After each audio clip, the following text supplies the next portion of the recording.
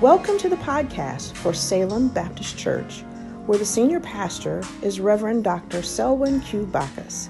Salem is located at 3131 Lake Street in Omaha, Nebraska, 68111. This podcast has been created as a mobile companion to your engagement with Salem.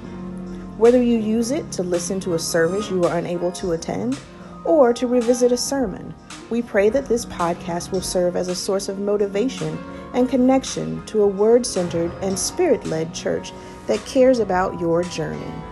Be sure to turn on your alerts as we deliver a variety of content to you. Don't miss out on church services, interactive Bible studies, and special interviews, all here on Salem's podcast. Share the podcast with a friend or family member. Listen as you have your morning coffee, daily exercise, or travel to work. No matter when you are listening, we pray this episode blesses you.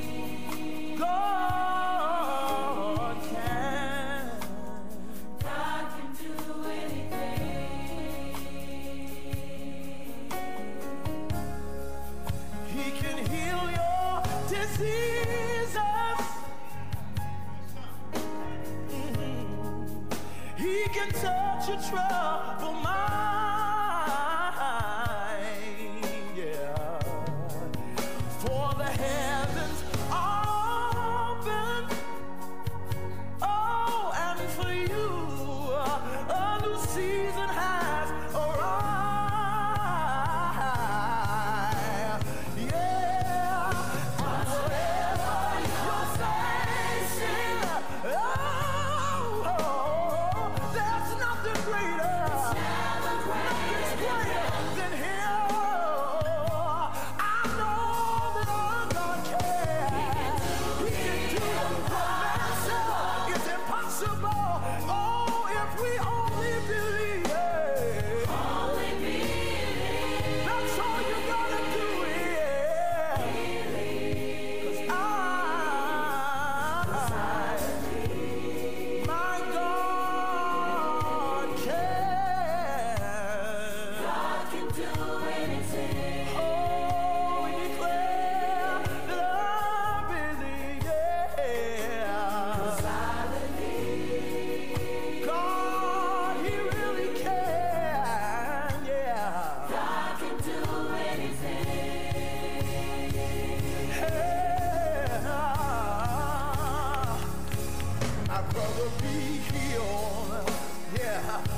my sister, be healed.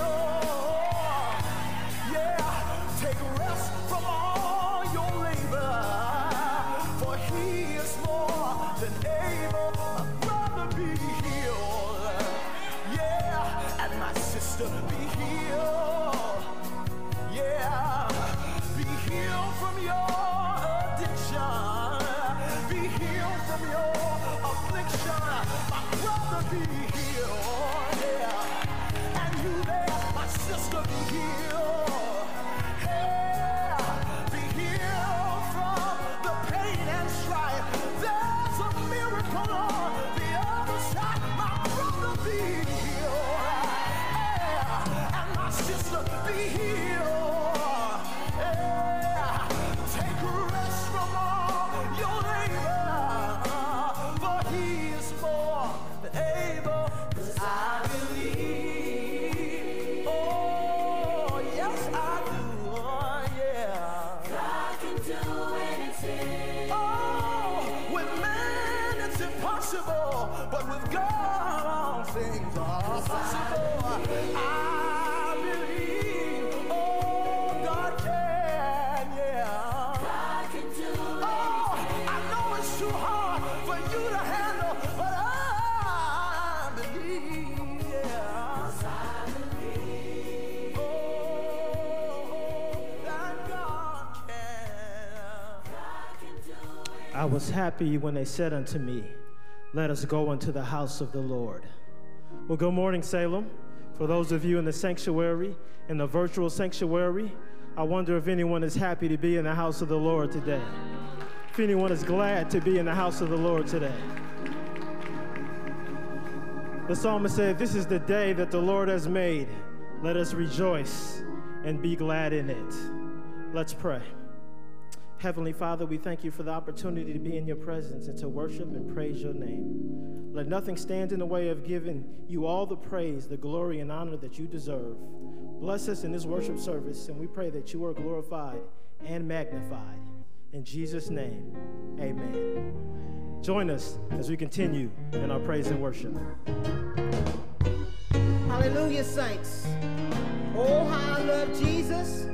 How many of you love Jesus this morning? Let me see those hands.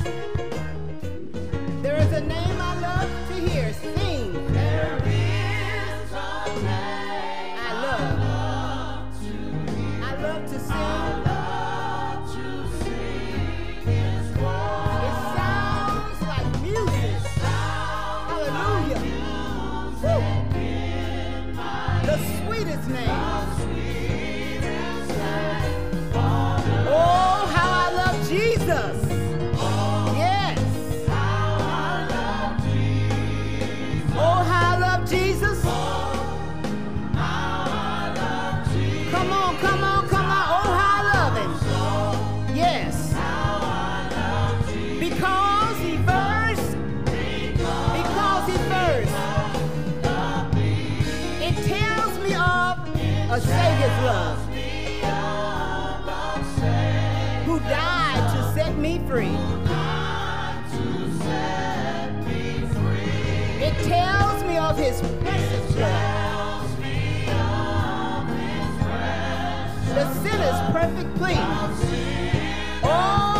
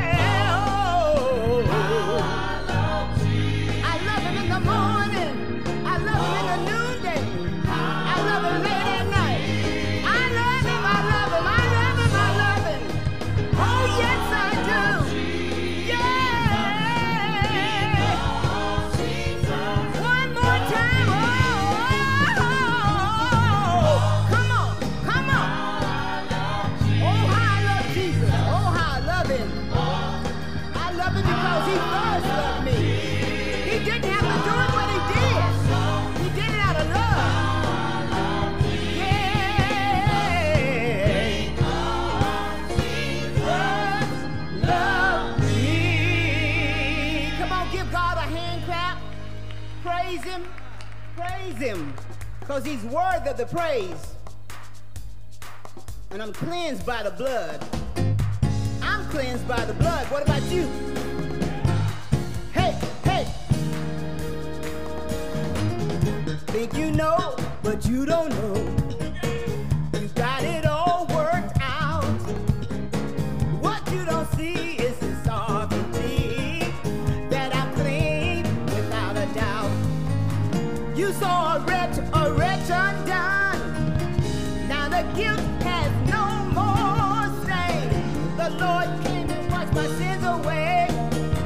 He washed me clean and he changed my name. I've been forgiven. It's been forgotten. Oh, I've been washed clean by the blood of the Lamb. I've been forgiven. It's been forgotten. And I've been washed clean by the blood. You think you know, but you don't know. You got it all worked out. What you don't see is the sovereignty that I'm clean without a doubt. You saw a wretch undone. Now the guilt has no more stain. The Lord came and washed my sins away. He washed me clean and he changed my name. I've been forgiven. It's been forgotten. Oh, I've been washed clean by the blood of the Lamb. I've been forgiven. It's been forgotten. And I've been washed clean by the blood. I was messed up, dirty, unfit.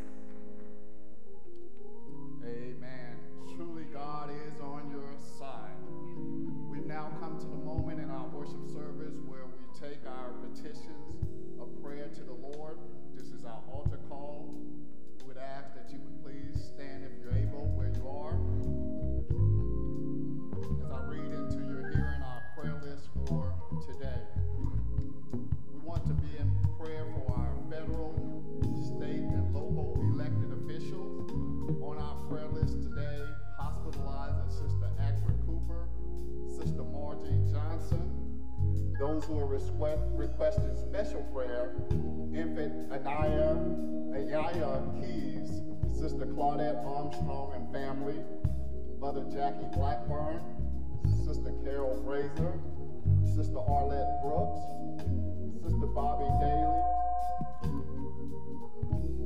Sister Sheila Davis, Evangelist Elizabeth Davison, Sister Valeria Ferguson, Sister Bonnie Parker, Sister Elizabeth Hubbard, Sister Valeria Middlebrook, Sister Alexis McDonald, Brother Philip McLean Smith, Brother Lonnie Nelson, Brother Willie Patrick, Brother Dalen Rucker, Brother Frank Stewart Sr., Brother Lawrence Wallington, Brother Terry Wick.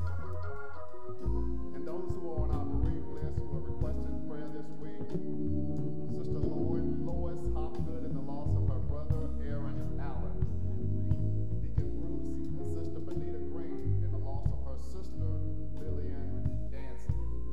At this time, we're going to ask that Deacon Smith would lead us in prayer as we all go to the Lord in prayer. Let us bow our heads and go to the Lord in prayer. Heavenly Father, we come before you this morning, giving thanks first of all, dear God, for your love, your kindness, your grace, your mercy, your peace. We thank you, Father, for your love. We thank you for your forgiveness. If there's anything in our hearts right now, dear God, that's not like you, we ask that you would cast it out in the name of Jesus.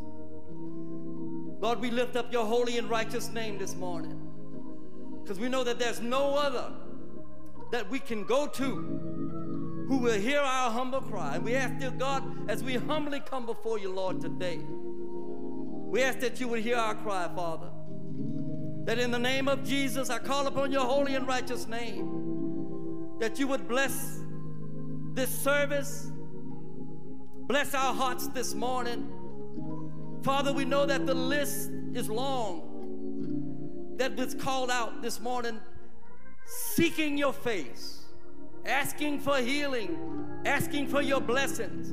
And Father, we utter up these prayers of petition before you today, looking to the hills from which cometh our strength and our help come from you, O God.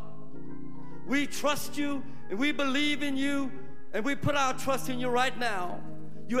You said in your word, if we would ask anything in your name, that you would give it to us. We thank you for your Son, Jesus Christ, who died on the cross of Calvary for our sins. Oh, Heavenly Father, we love you today, and we praise and we lift up your righteous name. There's none like you, Lord. Father, we are struggling in this time. Oh, God, we ask that you would just have mercy upon us. We know that there's some difficult days ahead, but we are living in some difficult times right now. I'm praying right now, Heavenly Father, I'm just asking that you would bless the people in Ukraine today. We ask that you would just go to their defense. Love on them, dear God. Answer their prayer. Father, we ask that you would bless all of our military personnel today that's serving all across the land and overseas. Give them strength. Let them look to the hills from which cometh their help. Let them know that it comes from you, O God. Lord, our national leaders need your wisdom and they need your understanding. And I'm praying in the name of Jesus that you would give them the wisdom that they need to make the right decisions, to help those that are in need in this country. And we pray, Heavenly Father, for our national, state, and local leaders, that you would give them understanding that they need. Father, we pray right now that those that are on that sick and shut-in list, that you would hear their humble cry. We know that you are a healing God, and we put our trust in you right now. Bless our pastor wherever he is right now, dear God. Just anoint him. Give him the anointing of the Holy Spirit. And let him know that, dear God, that you can lead him and guide him. And as he follows you, oh God, give us the wisdom and the strength and the understanding to follow his leadership. We thank you for the Salem Church, and we thank you for every church that's open in your holy and righteous name. As we lift up the name of Jesus, the one who bled and died for our sins. And we thank you for that gift. Oh, Lord, we love you today. We honor you. Bless this service. Bless the one that's going to bring us the word of God. That you would bless him from the crown of his head to the sole of his feet. That he will preach the unadulterated word of God. And dear God, if there's someone that don't know you, who have not received your son Jesus Christ as their personal Savior, we ask that they may come and confess Jesus, because your word said if we confess Jesus with our mouths and believe that you have raised him from the dead, we will be saved. So everyone that have not accepted him, I'm praying for them right now in the name of Jesus, that salvation may come to them today. Lord, we love you, we honor you, we praise you, and we give you glory. It is in Jesus' precious name that I pray. Amen, amen, and amen. Take your seat.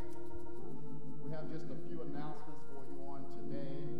We're always thankful for all of our visitors who visit with us here at the Salem Baptist Church and those who are watching us virtually. We especially like to welcome our World Religion class from Creighton Prep on today. Thank you for worshiping with us on today. We surely appreciate you coming. We know you're no strangers, but we always appreciate when you attend our worship service on any given Sunday. Well, Salem is getting close to time to celebrate as we approach 100 years of ministry here at the Salem Baptist Church. What a blessing that is. Amen. We have truly been marching toward a century of ministry, and we are preparing to celebrate beginning on April 17th. So just one special announcement. Pastor has already made this announcement. On April 17th, which is Resurrection Sunday, we will only have one worship service on that morning. So at 10 a.m. will be our only worship service on April 17th. But we will return on April 17th in the evening as we kick off our centennial celebration on April 17th at 7 p.m. Our guest speaker will be the Reverend Dr. Melvin Wade, who will kick off our revival. And then on Monday, April the 18th, our speaker will be Pastor J.C. Wade Jr., who will be our revivalist on that evening. And then on Tuesday, April 19th at 7 p.m., our speaker will be the Reverend Dr. C.L. Baggins. We're looking so forward to this time of celebration. Then we will continue our celebration on Saturday, April the 23rd at 7 p.m., where our reunion choir will be presenting a musical here, right here in this sanctuary.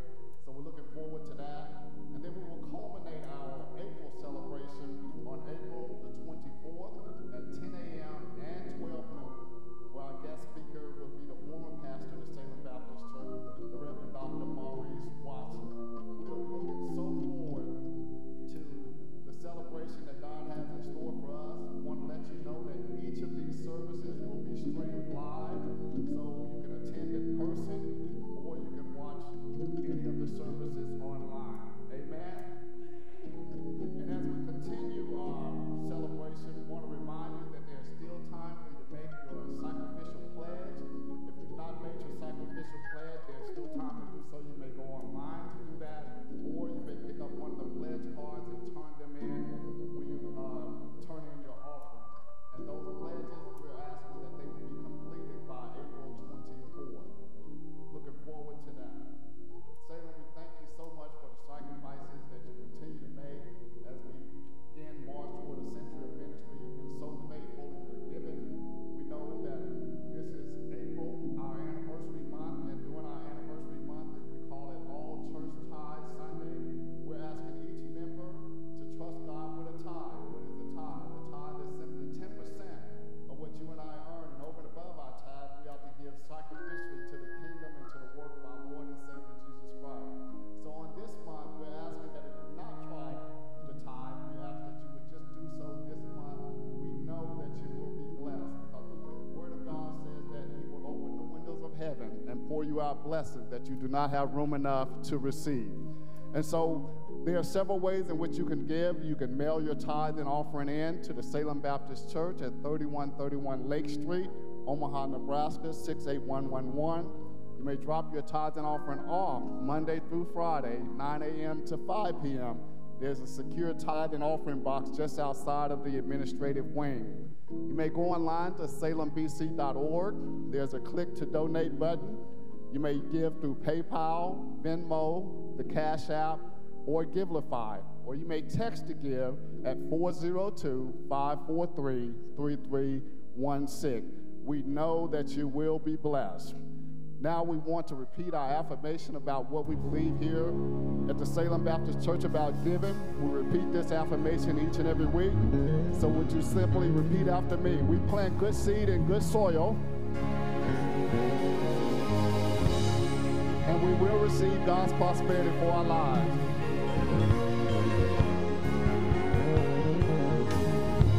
We plant good seed in good soil, and we will receive God's prosperity for our lives.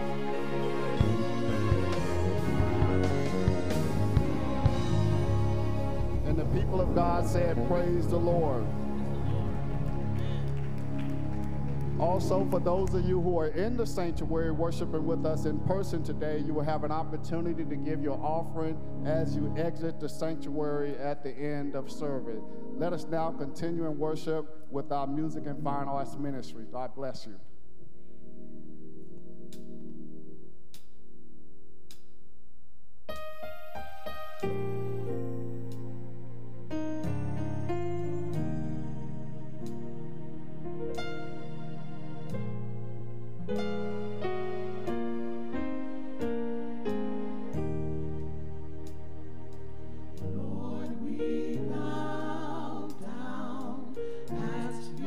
Holy name.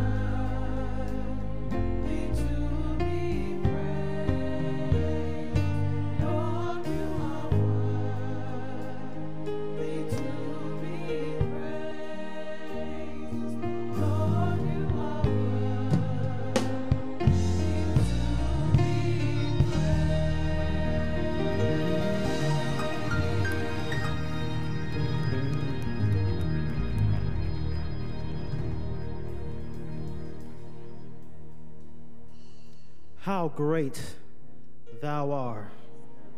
Lord Jesus, you are worthy to be praised.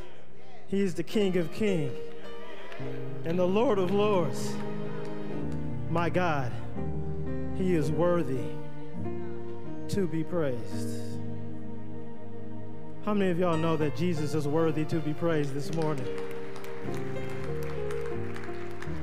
My God. My God. I want you to know it's a privilege to stand up here before you this morning. I want to especially thank Pastor Backus, Dr. Moore, Minister Montague, and you, the entire Salem family. Y'all pray for me this morning. You can never have too much prayer, amen? I invite you to stand with me out of reverence for the reading of the Word of God. Very familiar passage of Scripture, but as always, an ever-relevant one. It's taken out of Matthew, the 28th chapter, verses 18 through 20, commonly referred to as the Great Commission. And it reads as follows. And Jesus came to them, and he said to them, all authority in heaven and on earth has been given to me.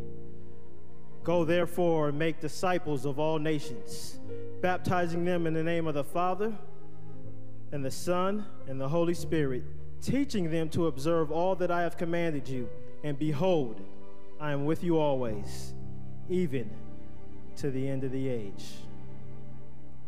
Please take your seats and be blessed by the reading of God's word. I want to invite you to join me today as I preach with the help of the triune God from the title of Go Fish. Go fish, that's it. Go fish. Whenever I get the call to preach, I have to remind myself to keep it relatively simple. Relatively. Don't try to do too much.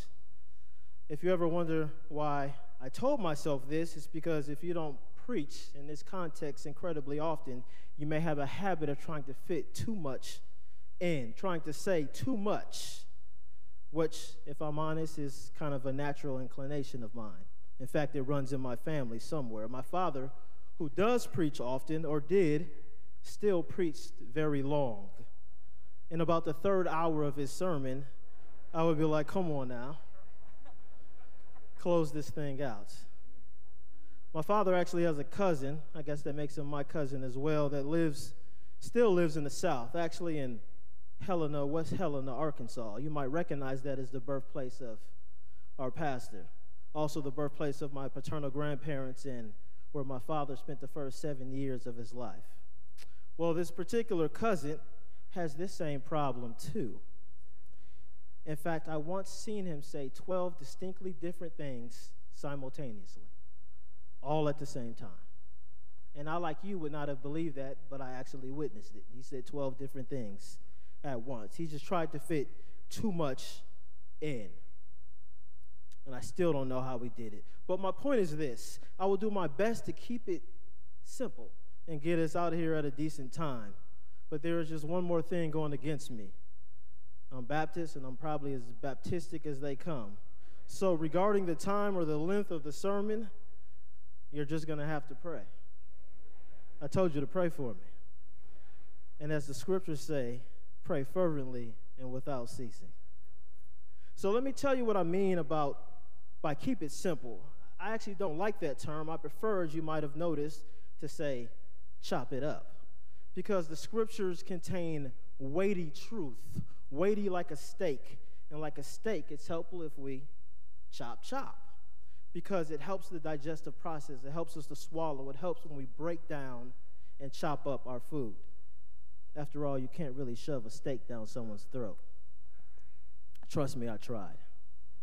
That probably came off the wrong way. When I was younger, my mom used to look at me with awe and a slight bit of disgust and laughingly shake her head at the amount of food that I would stuff into my mouth. I remember one time at a babysitter's. I must have been 4, my sister was 5, and we had peanut butter and jelly sandwiches, and of course I ate mine, and my sister didn't touch hers, and the babysitter told us, my sister Deanna, you can't go and play until you eat your sandwich. and she didn't want to eat her sandwich, so we made a deal. She would stuff her sandwich in my mouth, and I would get another sandwich, and her plate would be clean, and she can go and play. I still eat like that today. You know, they say you should chew your food 32 times. I'm lucky if I ever get to 3. So that gets me into trouble at times, because if you try to eat something like, say, a mozzarella cheese stick and you only chew it 3 times, that's going to get very uncomfortable very fast. So what I'm trying to say, it's important and essential that we break down what we say, what we eat, into smaller bite-sized pieces. It helps us in our digestion, and it helps us when we talk about Scripture to understand. I see the same concept with my young sons, especially my 2-year-old. We still chop up his food in very small pieces. But it really doesn't matter, because 10 seconds later, every piece is in his mouth and his cheeks look like this.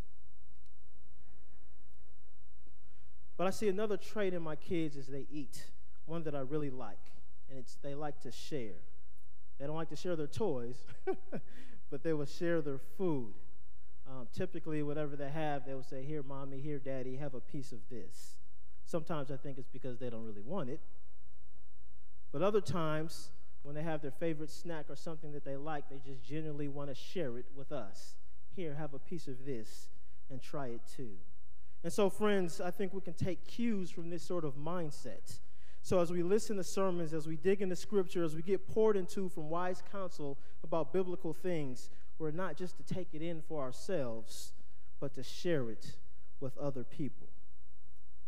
Let me ask you a question. If you acquire something good, would you share it or would you keep it to yourself? Some of y'all may be like, well, it depends on what that something is, right?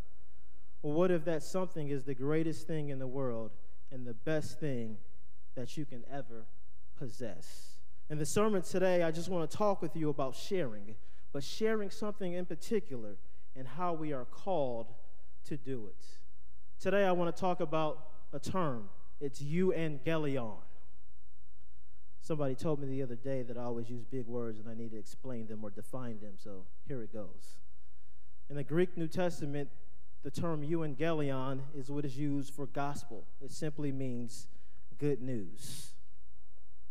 And the verb is euangelizo, which means to bring or to announce good news. Both words are derived from the noun angelos, which means messenger. You might notice how that sounds like angel. In addition, the verb euangelizomai means to speak as a messenger of gladness, to proclaim good news. And so the noun euangelion became a technical term for a message of victory. It was used for a political or a private message that brought joy. And it was also used by the biblical writers to talk about the good news of Jesus Christ. Euangelion is where we get the English word evangelism and evangelist, or if you ever heard the word evangel. Perhaps you've heard of those terms. Friends, if I have not made it clear yet, the message today is a call for evangelism. It is a call for sharing the gospel. This is not just something that pastors share from the pulpit, but all of God's people are commanded to share the gospel with their words and with their lives and with their actions. And we see this commanded by Jesus in our passage for today. He says, "Go ye therefore and make disciples of all nations." Go and share the gospel. This is what we call the Great Commission. Jesus commissioned all believers. Somebody please say all believers to do this. Go ye therefore and share the gospel. But some of you may be like, if you're real in tune to the passage, and say, well, wasn't he just talking to the 11 remaining disciples? While it's true that he was only talking to his disciples, I'm here to tell you that that message still applies to us today. He said in that passage to teach them to observe all the things that I commanded you. And one of the things he commanded them was to teach them to share the gospel. So today we are also commanded to share the gospel. The passage also says, "And behold, I am with you always, even to the end of the age." Certainly that wasn't just for the 11 apostles. That was for us as well. That he is going to be with us to the end of the age. And so he tells them, and he tells us to observe all things, including teaching others to make disciples, a.k.a. go fish. The Great Commission includes the disciples investing in others who will then invest in more others. This was the lion's share of Jesus' public ministry. From the time he called the 12, he said, "Follow me," in Matthew 4:19, "Follow me, and I will make you a different type of fisherman, one that brings in people, not fish. I will make you fishers of men." And so he sent them out and he said, "Go and make disciples of all nations, because I've already commissioned you as fishers of men." Somebody turn to your neighbor and say, "Go fish." Go and make disciples of men. Go and share the gospel. Jesus commissioned us all to do that. It works like this. Jesus made disciples, who then made disciples, who then made more disciples, who now make more disciples. That's what we call disciple cycles. And so when I'm talking about sharing the gospel, I feel like it's important that I tell you what the gospel is. Do you mind if I define that for you this morning? Again, I'm going to try to keep it simple. 4 words: God, man, Christ, response. When I say God, I mean God is the creator of all things. He is perfectly holy, worthy of all worship, and will punish sin. When I say man, I mean all of us, all people. Though created good, have become sinful by nature from birth. All people are born alienated from God, hostile to God, and therefore subject to the wrath of God. But there's a solution. And that solution comes in the form of the God-man, Jesus Christ, who was fully God and fully man, lived a sinful life, died on the cross to bear God's wrath in the place of all who would believe in him. And he rose from the grave in order to give people eternal life. That's the solution. Lastly, our response. God calls everyone everywhere to repent of their sins and trust in Jesus Christ in order to be saved. To sum it up, I preach Christ and Christ crucified. The most famous preacher of the 1800s, Charles Haddon Spurgeon, says this: "My entire theology can be condensed into 4 words. Jesus died for me." Friends, if you want to know what the gospel is, that is the gospel. Jesus died for me. And so in this sermon today, I want to give you 3 points about sharing the gospel. The first is the world needs the gospel. The second is the church needs the gospel. And finally, the third is God uses us to share his gospel. The world needs the gospel. In the Bible, the term "the world" refers to the humanistic system based on corrupt values that is at odds with God. The dictionary definition of worldly is relating to or devoted to the temporal world. Worldliness, then, is the condition of being concerned with worldly affairs, especially to the neglect of spiritual things. So because of sin and because of separation from God, humanity is totally depraved and in a perpetual state of hopelessness and in desperate need of a Savior named Jesus Christ. Paul writes this to the church in Ephesus when he says, "And you were dead in the trespasses and in the sins in which you once walked, following the course of this world, following the prince of the power of the air, the spirit that is now at work in the sons of the disobedience, having no hope and without God in the world." Friends, what I'm trying to say is the world clearly needs Jesus. And so I ask you, how long must we see innocent people being targeted and killed because of their skin color for us to realize the world needs Jesus? How long should we witness wars overseas and wars in our own country? How long must we watch privilege based on skin color? How long must we watch governmental corruption, malnourishment, hunger, violence, the redefinition of things Scripture clearly defines? How long must we be a witness of bullying, preying on the weak by the more privileged? How many times must we witness people in despair, living in shame, marginalized, the poor, the pain of the abused? How long must we witness people treating other people poorly just simply because they are different from they are? And the list clearly goes on. How long must we be a witness to death? How many of us have lost loved ones in our lives? How long must we be a witness to disease? How many times do we have to see people dying from heart attacks, strokes, cancer, suicide? I remember the look on my oldest friend's face when he lost his brother to suicide. How long must we witness the feeling of agony, pain, helplessness? How long must we bear witness to crime? We can talk about stealing, whether it's a poor man trying to feed his family or embezzlement or insider trading inside of a hedge fund. How long must we witness murder, whether it's abortion or it's a school shooting? How long must we witness lust, infidelity, adultery, fornication, our young men being enslaved to pornography, our young women involved in things they should not be because of a perceived lack of self-worth and self-respect, privileged athletes forcing themselves on women and getting away with it? How long must we witness these things? How long must we witness the lying, whether it's a lie to your wife or cheating on a test in school? How long must we witness idolatry?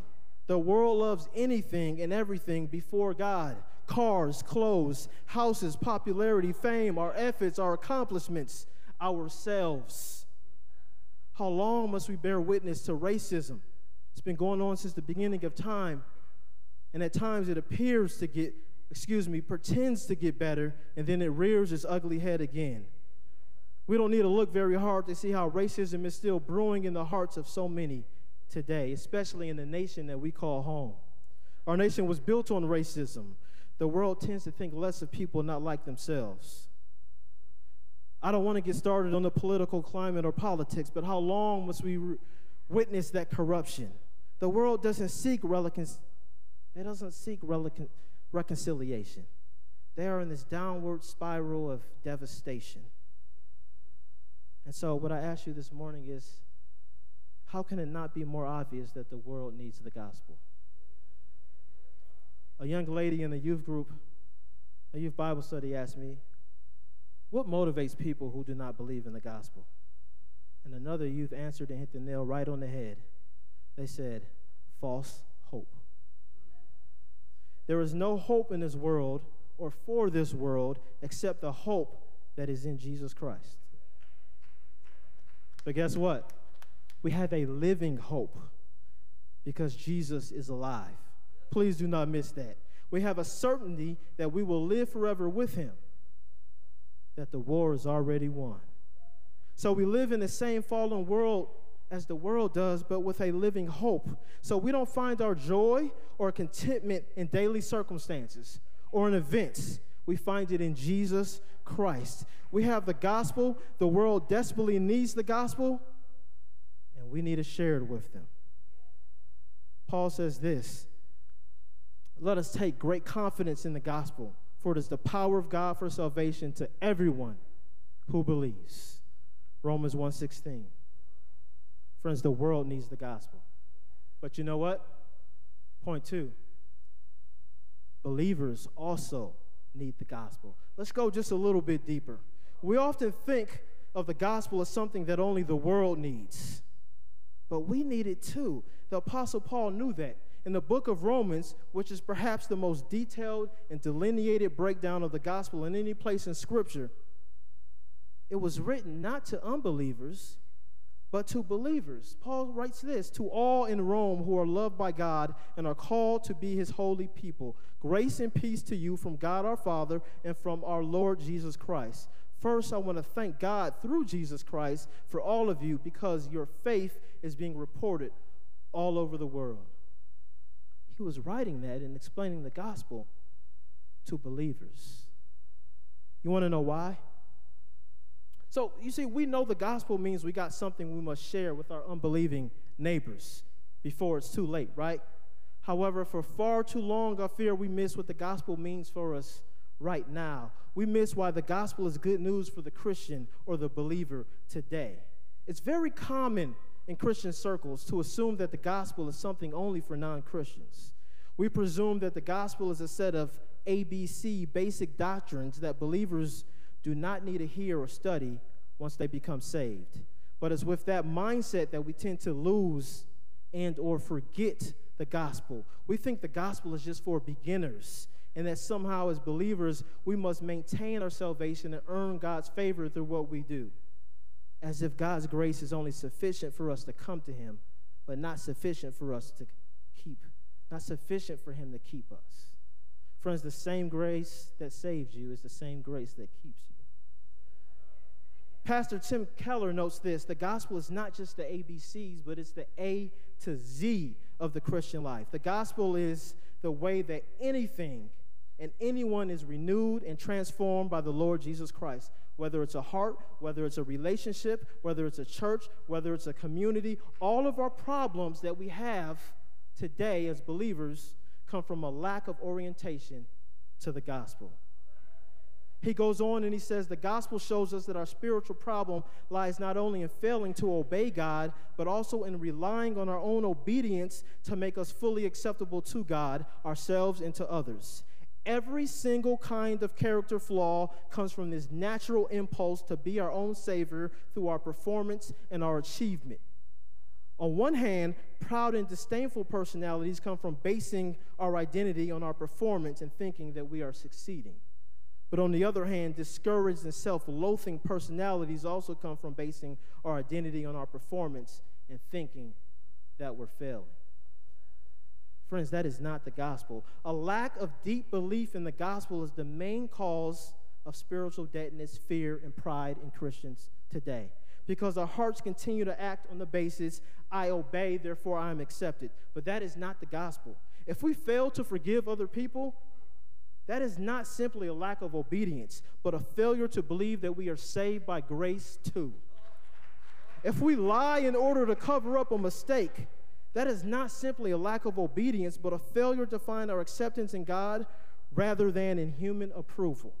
So we do not get saved by believing the gospel and then growing by trying hard to live according to biblical principles. Believing the gospel is not only the way to meet God, but it's also the way to grow in him. Friends, all I'm trying to say is the church also needs the gospel. I heard someone refer to the good news, the gospel, as the engine of the Christian experience. It's what drives us.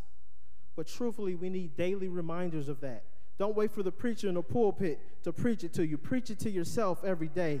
Daily remind yourself that the good news that you have in Jesus Christ.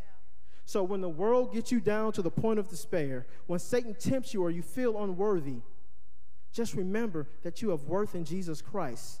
And there is therefore no condemnation for those of us that are in Christ Jesus. Jesus defeated death and Satan.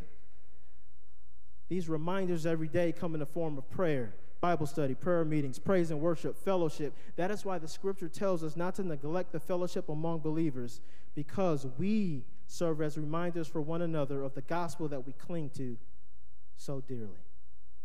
The same power that crushed death and the devil is the same power that raised Christ from the dead, is the same power that is now at work through God's energizing spirit in you. That's what Paul said in Ephesians chapter 1. One of my favorite preachers says this: when believers know and love and live on the meat of the gospel, we will be so gospel-filled and so gospel-shaped and so gospel-dependent and so gospel-driven and so gospel-hoping and so gospel-joyful that no one will need to tell us why we need to share the gospel or even how to share the gospel. We will be so thankful and so desperately, day by day, dependent on the gospel for our own hope of eternal life and our own sanity and our own stability and our own marriages or singleness that it will be impossible not to know that people need the gospel and why they need it and how it relates to their biggest needs. Because we know we need it and why we need it and how it meets our biggest needs day by day. One of the reasons why Paul was so eager to preach the gospel in Rome and why I'm so eager to preach the gospel to you today is that if we thrive day by day on the meat of the gospel, if the gospel becomes a day by day, hour by hour instrument of God's power in our lives to save us, then our witness to our family, our friends, strangers will not be some artificial scheme, but the very heartbeat of the way we think, the way we feel, and the way we fight the fight of faith and love every single day. Friends, the church we also need the gospel. Lastly, I want you to know that God uses us to deliver the gospel to other people. Charles Spurgeon, who I quoted earlier, says this: every Christian is either a missionary or an imposter. Let me say that again. Every Christian is either a missionary or an imposter. And it's easy to say, I know this just isn't my gift. It's easy to be discouraged. I'm not the person for this. But remember that sharing the gospel is not about our ability to be convincing, but it's the very power of the Holy Spirit, God at work in us, drawing people to him. So it has nothing to do with us. It has everything to do with him. Family, listen as I read 2 Corinthians 5:18-20. The Apostle Paul writes this, and all of this is a gift from God who brought us back to himself through Christ. And God has given us this task of reconciling people to him. For God was in Christ, reconciling the world to himself, no longer counting people's sins against them. And he gave us this wonderful message of reconciliation. That's the gospel. So we are Christ's ambassadors. God is making his appeal through us. We speak for Christ when we plead, come back to God. Friends, reconciliation in the New Testament carries the meaning of restoration of the favor of God to sinners that repent and put their trust in Jesus Christ. We are instruments of God that he uses to reconcile the world to himself. How does God draw people to himself? Through us. Romans 10:14-15 says this, but how can they call on him to save unless they believe in him? And how can they believe in him if they have never heard about him? And how could they hear about him unless somebody tells them? And how will anyone go and tell them without being sent? That is why the scripture says, how beautiful are the feet of the messengers who bring the good news. As a Christian, we all have beautiful feet and are commanded to bring the good news. Jesus sends us. What an honor that is. We all are ambassadors of Jesus Christ. And so in a certain sense, we are all evangelists if we know him. And we are all charged to share that euangelion. Being a witness for Jesus is not just about what we say verbally, though, but it's also about how we act, how we behave, how we walk, how we live. Jesus calls us to be a witness not only through our mouth, but through our actions, our lifestyle. And truthfully, that's one of the main ways we share our faith. That's one of the main ways we share the gospel, through how we live. The Apostle Peter writes this in 1 Peter 2:12. Be careful to live properly among your unbelieving neighbors. Then even if they accuse you of doing wrong, they will see your honorable behavior, and they will give honor to God when he judges the world.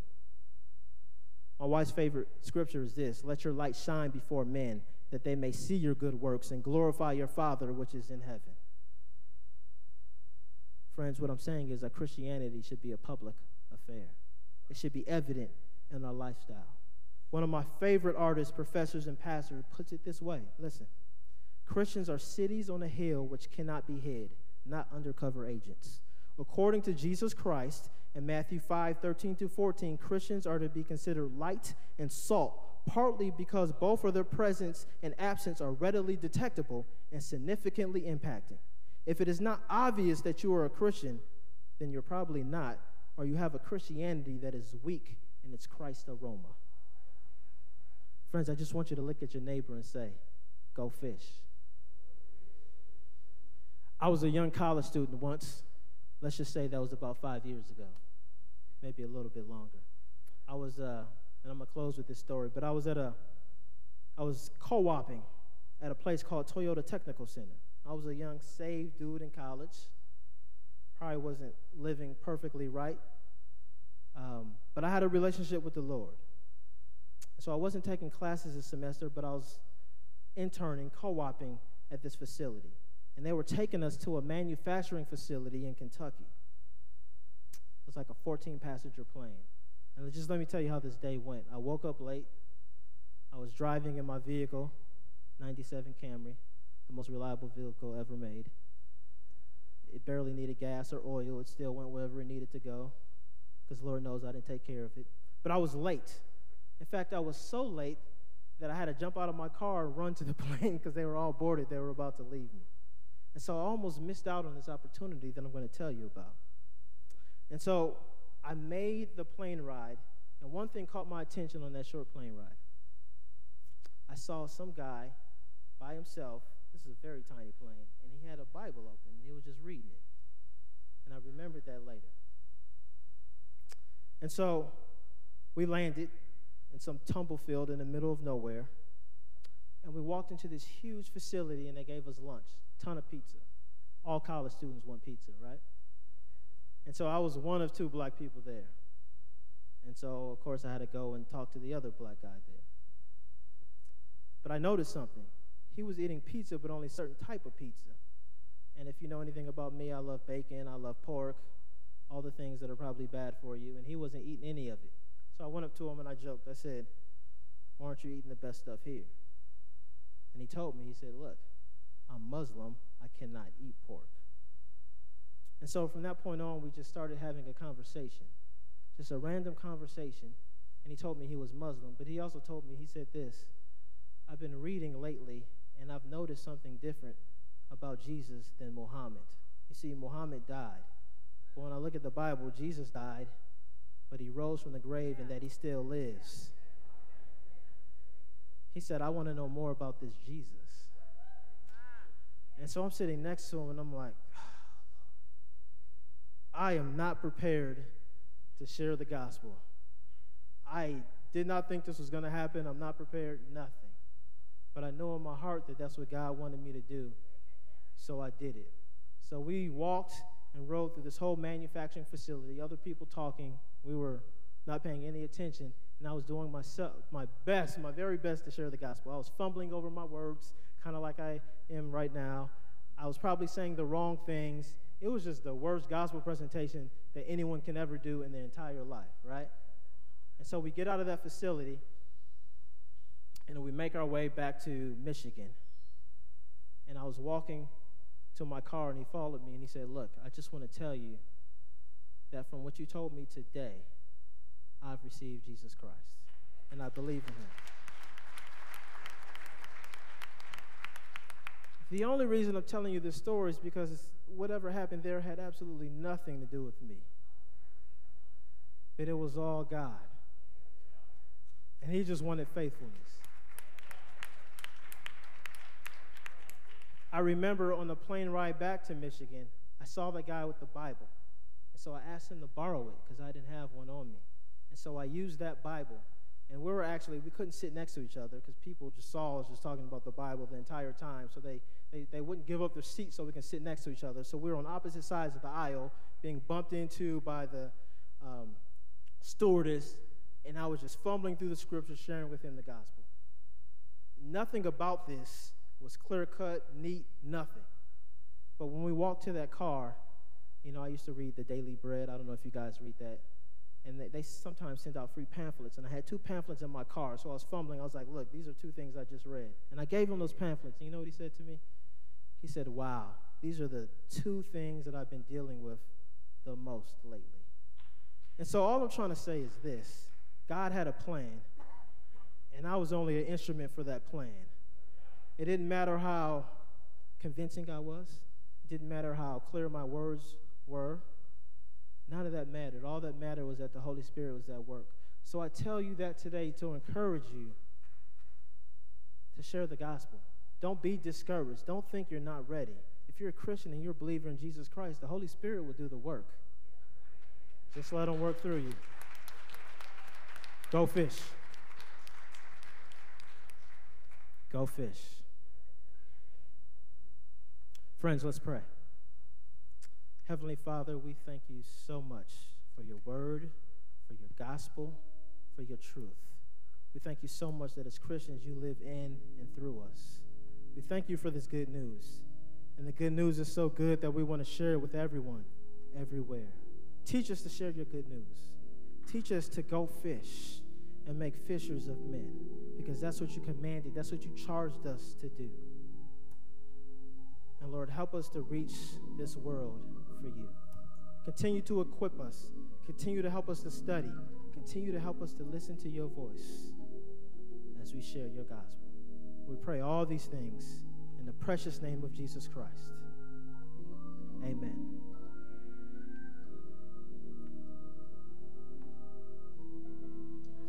I would like to invite you all to stand. as we extend the invitation. I want to extend the invitation for you to give your life to the Lord Jesus Christ. Maybe you heard about this gospel today, the good news of Jesus Christ, and you say, I want to know that Jesus, like my friend at Toyota Technical Center. If you're in a sanctuary, immediately after service, there will be deacons in place to receive you into the family of God here at the Salem Baptist Church. Or if you're listening or watching in the virtual sanctuary, please give us a call at 402-544-1000, option 3. And if God has touched your life today, please give your life to Him. Because there's only one name by which we're saved, and that's the name of the Lord Jesus Christ.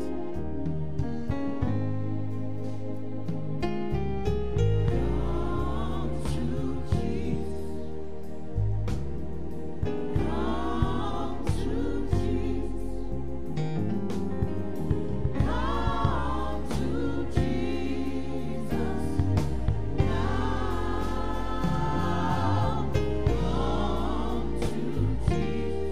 Come to Jesus.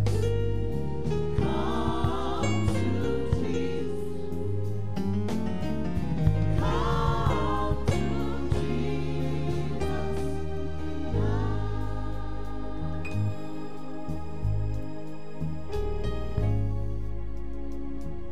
You may be seated. We've now come to the moment of our service where we observe the Lord's Supper. Each month we pause in remembrance of our Lord and Savior Jesus Christ for all that He's done for us. Let us now go to the Lord in prayer. Our Father and our God, how we thank you now as we come to this table. Thank you for the sacrifice made and the price paid. We realize, oh God, that even as you hung, bled, and died on that cross, it should have been each one of us. But because of your love for each of us, you took on sin that we might have eternal life. And we simply want to say thank you. And so at this time, oh Lord, as we prepare to come to this table, we ask that you would cleanse us from all unrighteousness, that you would give our hearts a clean heart and a clear mind, even now, as we go to the Lord in prayer. In Jesus' name, amen.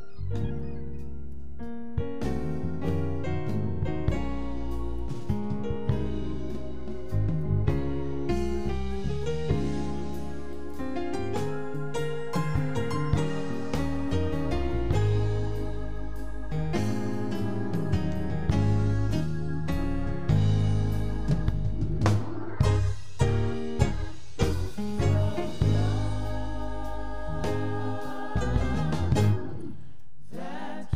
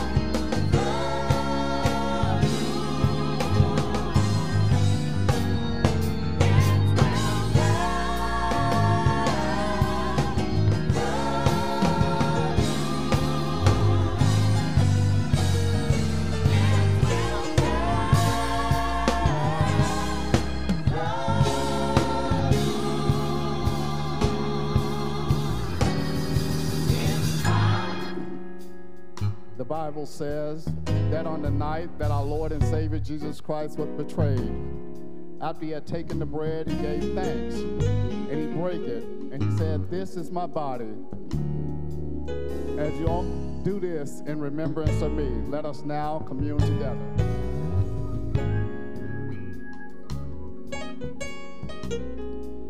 In the same manner, he took the cup, and he said, "This is the new covenant in my blood.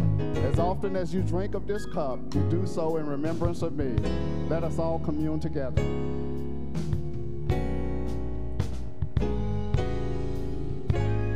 Let us pray. Our Father and our God, how we thank you now again for the sacrifice made and the price paid. We thank you for allowing us the opportunity to come to this table, that as often as we eat of this bread and as often as we drink of this cup, we do so in remembrance of you. We ask this in Jesus' name. Amen. Let us now receive our benediction.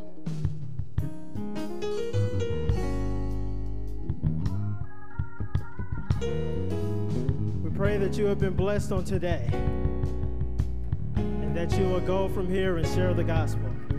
For those of you in the sanctuary, immediately following service, our ushers will escort you out of the sanctuary. Let us pray. Dear Lord, we thank you again for this service, for the opportunity and the privilege of worshiping you and praising you, and for the power that is in your blood. Bless us as we leave this place, but never your presence. Now unto him who was able to prevent us from falling and present us faultless before his presence with exceeding joy, be the only wise God our Savior, be glory and majesty, dominion and power both now and forever. Let the whole church say, amen.